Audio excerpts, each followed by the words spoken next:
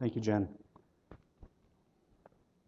We are now in the fourth in our series in the book of Joshua and in the letters of Peter. We are going to be in Joshua chapter 4. We'll look at the entirety of that chapter, and then we'll be jumping over to 1 Peter at the beginning of chapter 2. So Joshua 4 and then 1 Peter chapter 2. So if you are able, if you can stand with me for the reading of God's Word. This is quite lengthy, so I will understand if you need to sit down in the middle. It's all right. When the whole nation had finished crossing the Jordan, the Lord said to Joshua, "Choose 12 men from among the people, one from each tribe, and tell them to take up 12 stones from the middle of the Jordan, from right where the priests are standing, and carry them over with you and put them down at the place where you stay tonight." So Joshua called together the 12 men he had appointed from the Israelites, one from each tribe, and said to them, "Go over before the ark of the Lord your God into the middle of the Jordan. Each of you is to take up a stone on his shoulder according to the number of the tribes of the Israelites, to serve as a sign among you. In the future, when your children ask you, 'What do these stones mean?' tell them that the flow of the Jordan was cut off before the ark of the covenant of the Lord when it crossed the Jordan. The waters of the Jordan were cut off. These stones are to be a memorial to the people of Israel forever." So the Israelites did as Joshua commanded. They took 12 stones from the middle of the Jordan, according to the number of the tribes of the Israelites, as the Lord had told Joshua, and they carried them over with them to their camp, where they put them down. Joshua set up the 12 stones that had been in the middle of the Jordan at the spot where the priests who carried the Ark of the Covenant had stood, and they are there to this day. Now the priests who carried the ark remained standing in the middle of the Jordan until everything the Lord had commanded Joshua was done by the people, just as Moses had directed Joshua. The people hurried over, and as soon as all of them had crossed, the ark of the Lord and the priests came to the other side while the people watched. The men of Reuben, Gad, and the half-tribe of Manasseh crossed over, ready for battle in front of the Israelites, as Moses had directed. About 40,000 armed for battle crossed over before the Lord to the plains of Jericho for war. That day the Lord exalted Joshua in the sight of all Israel, and they stood in awe of him all the days of his life, just as they had stood in awe of Moses. Then the Lord said to Joshua, "Command the priests carrying the Ark of the Covenant law to come out of the Jordan." So Joshua commanded the priests, "Come up out of the Jordan." And the priests came up out of the river, carrying the Ark of the Covenant of the Lord. No sooner had they set their feet on the dry ground than the waters of the Jordan returned to their place and ran at flood stage as before. On the 10th day of the first month, the people went up from the Jordan and camped at Gilgal on the eastern border of Jericho. And Joshua set up at Gilgal the 12 stones they had taken out of the Jordan. He said to the Israelites, "In the future, when your descendants ask their parents, 'What do these stones mean?' tell them, 'Israel crossed the Jordan on dry ground. For the Lord your God dried up the Jordan before you until you had crossed over. The Lord your God did to the Jordan what he had done to the Red Sea when he dried it up before us, until we had crossed over. He did this so that all the peoples of the earth might know that the hand of the Lord is powerful, and so that you might always fear the Lord your God." And now over to 1 Peter, beginning at chapter 2, verse 1. Peter writes, "Therefore rid yourselves of all malice and all deceit, hypocrisy, envy, and slander of every kind. Like newborn babies, crave pure spiritual milk, so that by it you may grow up in your salvation, now that you have tasted that the Lord is good. As you come to him, the living stone, rejected by humans but chosen by God and precious to him, you also, like living stones, are being built into a spiritual house, to be a holy priesthood, offering spiritual sacrifices acceptable to God through Jesus Christ. For in the Scripture it says, I lay a stone in Zion, a chosen and precious cornerstone, and the one who trusts in him will never be put to shame. Now, to you who believe, this stone is precious. But to those who do not believe, the stone the builders rejected has become the cornerstone, and a stone that causes people to stumble, and a rock that makes them fall." This is the word of the Lord. Please be seated. Let's pray together. Loving God, as we spend time in your word this morning, we pray that you, through your Holy Spirit, might be at work in our hearts and in our minds, just as you are and were present in the writing of this word. Lord, we pray that you will write the truths on our hearts today. It is in Jesus' name we pray. Amen. You know, I recently heard about a man named John who had a terrible memory. One day, John ran into a friend whom he had not seen in a long time. He greeted him and said, "Bill, do you remember what a bad memory I had?" Bill answered, "Yes, I certainly do." "Well, it's not bad anymore. I went to a seminar that taught us how to remember things. It was a great seminar, and now I have a wonderful memory." Bill answered, "Well, that's great. What was the name of the seminar?" "Well," John said, "wait a minute. My wife went with me. I'll ask her." He turned and saw his wife nearby. Then he turned back to Bill and said, "Hey, what's the name of that flower with a long stem and thorns and a red bloom?" "Do you mean a rose?" Bill answered. Yeah, thanks," John said. "Hey, Rose, what's the name of that seminar we attended?"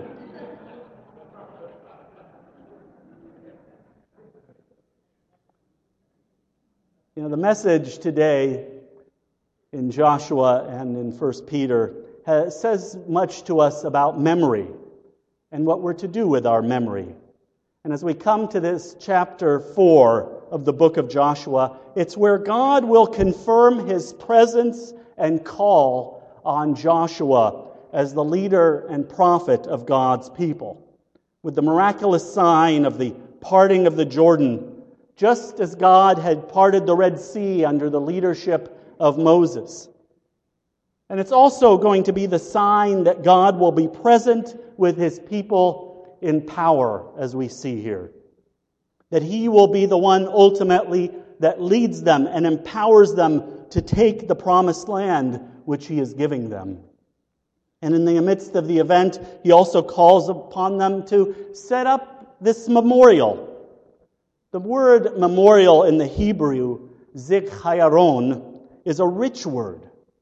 It includes not only the idea of calling to mind, as we often think of remember, and how often we use it, but it's really more than that.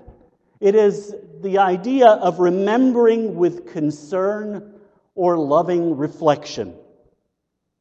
See, here in Joshua, it calls upon God's people to consider both now and in the future generations what God has done for them in the past in loving reflection of who God is, his mercy, his grace, and his loving kindness, his faithfulness to them. He calls upon them to set up memorials not as distant historic concepts, but so that, and this is point 1 on your outline for those of you who like to keep notes. This is in the middle of your bulletin. Memorials are for the purpose of living a life that is consistently bringing to their minds and to their emotions that which is important, true, and right, especially when it comes to who God is and what he has done. I often look at my own life and the memorials I build up, the things I hold on to, the memories that I treasure. And I find that those memorials aren't often what God would have me keep. See, fallen human nature creates memorials just as much as our godly nature does. Our fallen human nature usually builds memorials either physical or in our own hearts, to the hurts, the losses, the failures, and the sins of others. Those memorials create bitterness, anger, unforgiveness, gossip, and often a critical heart and a critical spirit. On a personal level, this has been something which I've struggled over the years. I've struggled with the memorials I keep to those who have betrayed me, abused me, and mistreated me and my family. And the call for us as believers is to continuously work to tear down those memorials and build up memorials to the faithfulness, power, and love of God. Now, I've been working on this even just this last week. This is difficult. It's very difficult for me. And I feel sometimes that I tear down those memorials to betrayal, that I'll put myself in the same position again to become vulnerable. And then I'm reminded that my faithful, loving Lord was also betrayed a whole lot worse than I. And He was betrayed with the full knowledge from the eternity past that it would happen. And knowing that full well, He still placed Himself in that position. See, we build up these negative memorials to protect ourselves. But all they do is continuously damage our witness to the gospel. So let me repeat that, because I kind of feel it's an important point. And it's point 2 on your outline. We build up negative memorials to protect ourselves, but they only serve to continuously damage our witness to the gospel. One Sunday morning, the pastor noticed little Alex staring up at the large plaque that hung in the foyer of the church. The plaque was covered with names, and small American flags were mounted on either side of it. The 7-year-old had been staring at the plaque for some time, so the pastor walked up, stood beside him, and said quietly, "Good morning, Alex." "Good morning, Pastor," replied this young man, still focused on the plaque. "Pastor Phillips, what is this?" Alex asked. "Well, son, it's a memorial to all the men and women who have died in the service." Soberly, they stood together, staring at the large plaque. Little Alex's voice was barely audible when he finally managed to ask, "Which one? The 9 o'clock or 11 o'clock service?"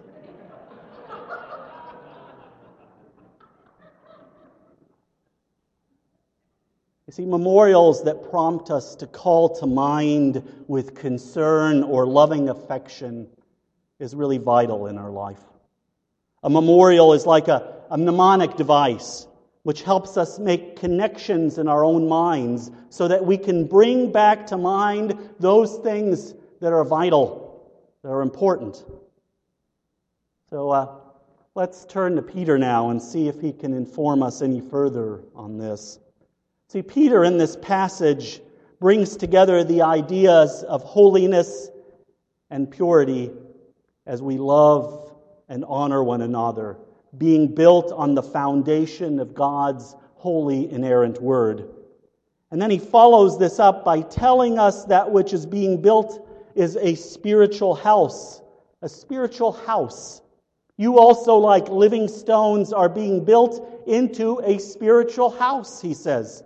We are living stones connected to the living stone. And we must unify ourselves so that we may become a spiritual house, instead of simply being a group of social outcasts, of which I'm the chief. We are to be a spiritual house, that is, the temple of God. We find our cohesive identity together in our spiritual relationship to the living stone. We are spiritually connected to the living stone, who is the foundation of the spiritual house.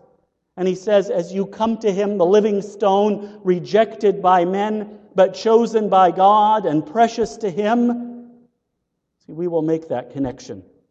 We're to come to him yearning for pure spiritual milk, which ultimately comes from Jesus himself and his word. See, Jesus was rejected by humans, but chosen by God. So too, if we are living our identity in Christ as individuals and together, we will experience rejection in this world. We come together as the spiritual house that God is building to do what? To remember. To remember the sacrifices of the cornerstone of our house. to remember the purpose we are here in this world and the call He's given us to make and be disciples, to remember Christ's vision for us to love people to real life in Jesus, to remember the real enemy, the sin that dwells within and the powers of Satan that are at work in this world. We come together to worship, and as we worship, we remember God's empowering presence in our lives and in our lives together. His miraculous work, His answered prayers, His constant faithfulness. See, Peter's metaphors are a mnemonic tool that he uses to remind us about who we are in Christ. His metaphor about a spiritual house and living stones are helpful to us. It reminds us that just as we are strangers in this world, we are strangers together with our brothers and sisters in Christ, especially those sitting around us today. We are strangers together, called together to love deeply, built upon the foundation of our cornerstone. He also uses the metaphor of a baby who craves milk. So too we're to crave spiritual milk, crave God's Word, crave a deeper relationship with Jesus through His Word. Encouragement and the love of a spiritual house. Crave the defeat of the sin that so entangles our lives. Do you crave those things? I don't know about you, but if I have to miss worship or miss fellowshipping with brothers and sisters in Christ around God's Word, or miss opportunities to talk to unbelievers about the stone that was rejected, I sense something missing deep down. Why? Because we crave these things. Do you crave them? The other Hebrew idea that is embedded in the term memorial, and this is point 3 on your outline. In Hebrew, remembering is to call to mind in such a way that we act in a way that corresponds with what is being remembered. See, you show that you truly remember God's love in Jesus Christ. You show that you truly remember the empowering presence of our living God. You show that you remember that you're a spiritual stone when you live it out. Not just talk about it in church. To truly remember is to live and act as one who remembers. See, God might give us a financial victory. And the next time we get into financial trouble, what do? We worry. God might give us a victory over a temptation or a sin, and then when that temptation comes around again, see, you might have been so filled with Christ's love that you shared generously with others about Jesus, but somehow that has faded. We have short memories. We don't live like the living God is in our midst. We don't live like people who have had past experiences of His grace, His mercy, His victory, His love, His faithfulness, His rest, His peace. We are constantly forgetting, and we have not built up the memorials that help us to come back to the truth when troubles and temptations come. We need to put up some memorial stones in our lives. We need to remember the victories of our God. We need to remember the amazing blessings that we have in Jesus Christ. We need to remember God's call to love one another deeply. We need to remember. I want you to consider with me, what kind of memorials do you have in your life? There are memories of places that trigger memories, just as memorial stones in Gilgal did. There are some significant places in your life that might bring back memories. You know, in my personal possessions, there are memorials to God's faithfulness to our family. I have one especially that is a memorial to God's faithfulness during my time in seminary, when we had very little. Sometimes we didn't even know from where our provisions would come the next day. Yet God was always faithful. There are memorials to our wedding and how the Lord provided someone such as I, a faithful and loving wife, for which I am completely unworthy. What are the memorials to God's faithfulness in your life? When you enter this sanctuary, does it call to mind the faithfulness of God to have taken Parkway through so many trials, to have brought you here to this place, this vital new Great Commission vision that He in His providence has been at work in your midst all along, that He is always faithful, even in the midst of our own failings? Do you remember His faithfulness to you? See, God knows how we think. And that's the reason that He instructs Joshua to build a memorial, so that each time the Israelites saw it, they would be reminded that they hadn't crossed the Jordan on their own ability, their own strength, but because of God's work. To understand what God was trying to teach His children Israel, to spend some time thinking through your memorial stones. Let them draw you closer to God and remind you of His faithfulness. See, the memorial stones were also to serve as a basis of sharing the faith with their children. Do you see that in this passage? In two places in this chapter, parents are reminded of their responsibility for communicating God's word and His calling on their children from generation to generation. We see this first in verses 6 to 7, where the Lord tells Joshua to tell the people that this may be a sign among you when your children ask in time to come, saying, "What do these stones mean to you?" And we see it again in verses 21 to 23. Then He spoke to the children of Israel, saying, "When your children ask their fathers in time to come, saying, 'What are these stones?' then you shall let your children know, saying, 'Israel crossed over this Jordan on dry land.' For the Lord your God dried up the waters of the Jordan before you until you had crossed over, as the Lord your God did to the Red Sea, when He dried up before us until we had crossed over." And so this is point 4 on your outline. Memorials are also there to provoke questioning, especially from future generations. See, our faith is really never more than one generation away from extinction. Don't we see this on display very clearly in the following book, the book of Judges? Just think about our own country. We've drifted away from our Christian foundation in just the last couple of generations. Very, very far away. See, we need to tell each generation about the eternal life that God offers to anyone who believes and the great things that God has done for us and the rest of His people. Physical memorials prompt those discussions.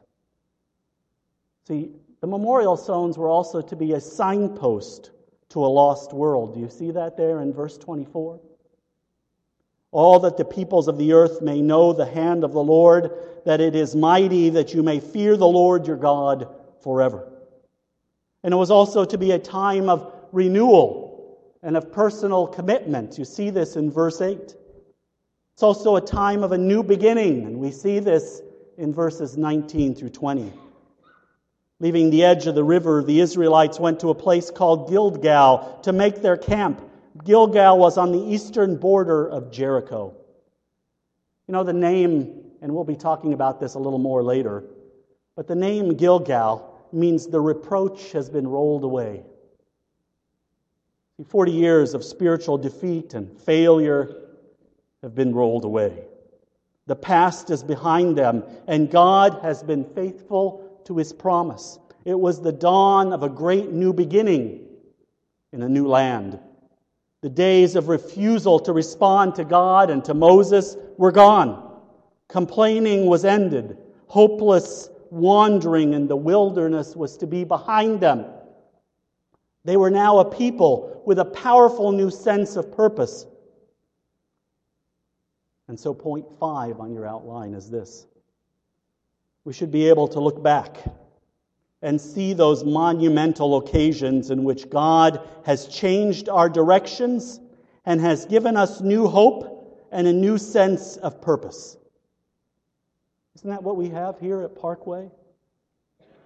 See, maybe we too can remember a memorial to a time when we acted in bold faith, when we pursued God's prompting and leading in our life to abandon ourselves to God and to step out into the unknown, to step into the waters of the flooding river in faith that God will take us across.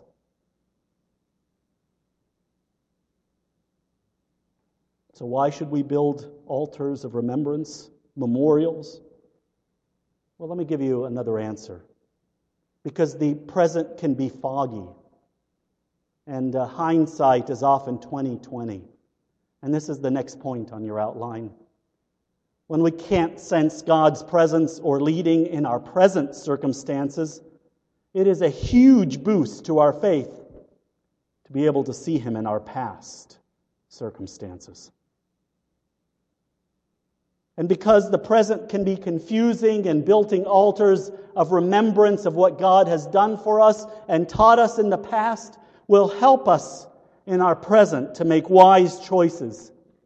We humans cannot see the forest because of the trees. So we need to rely on an infinitely wise God. There's another reason. Because it's a great way to tell others about Jesus. Think about it. May I share with you what God has been teaching me lately as I have suffered? May I share with you a time in my life when God carried me through a terrible storm?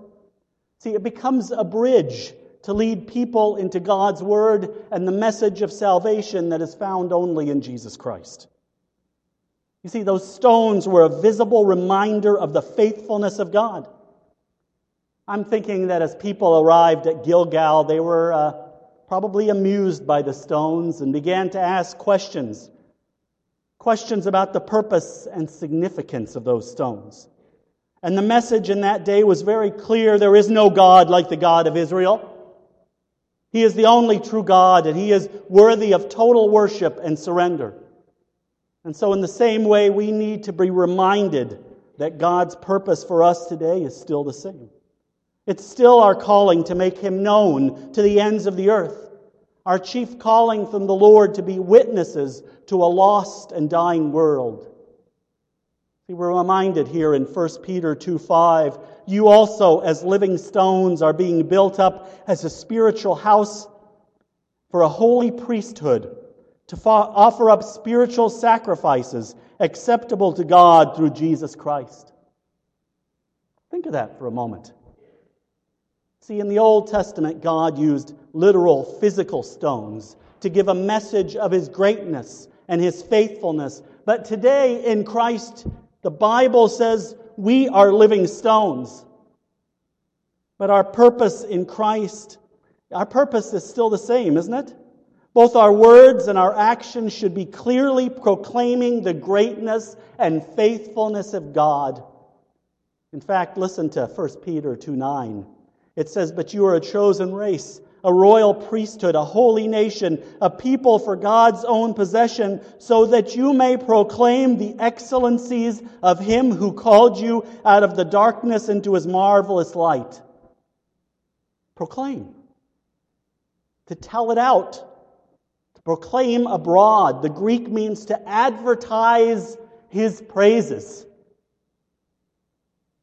See, the ones who are God's special possessions, they are the ones who are to advertise and proclaim the praises of God. If we aren't making known the good things that God has done for us, then we're failing to fulfill God's calling and the purpose for our lives. We must tell all that we know about the faithfulness and greatness of God. We must live our lives in such a way that people see something different from the rest of the world, like those stones that were out of place on the riverbank, so that then they will ask us, what do those stones mean? Or what does that change in your life mean? It will give us the opportunity to share about our great and faithful Lord. Let's pray together.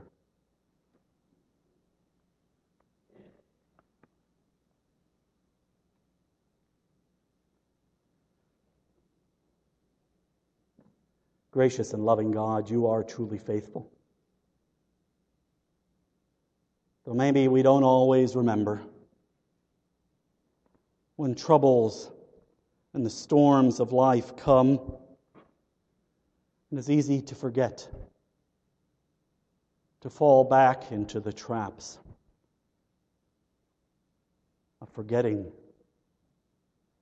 that you are present in power in our lives and the life of this church, that you are at work here.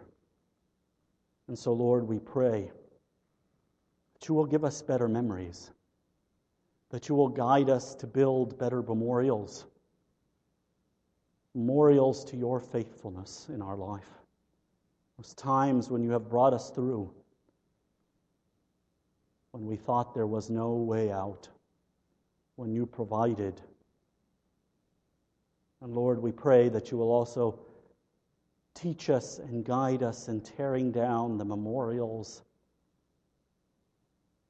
that cause us bitterness and anger and pain toward others.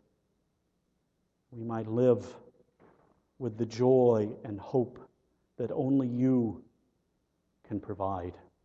You, the living stone. Thank you, Lord, for your amazing faithfulness in our life. It is in Jesus' name we pray. Amen.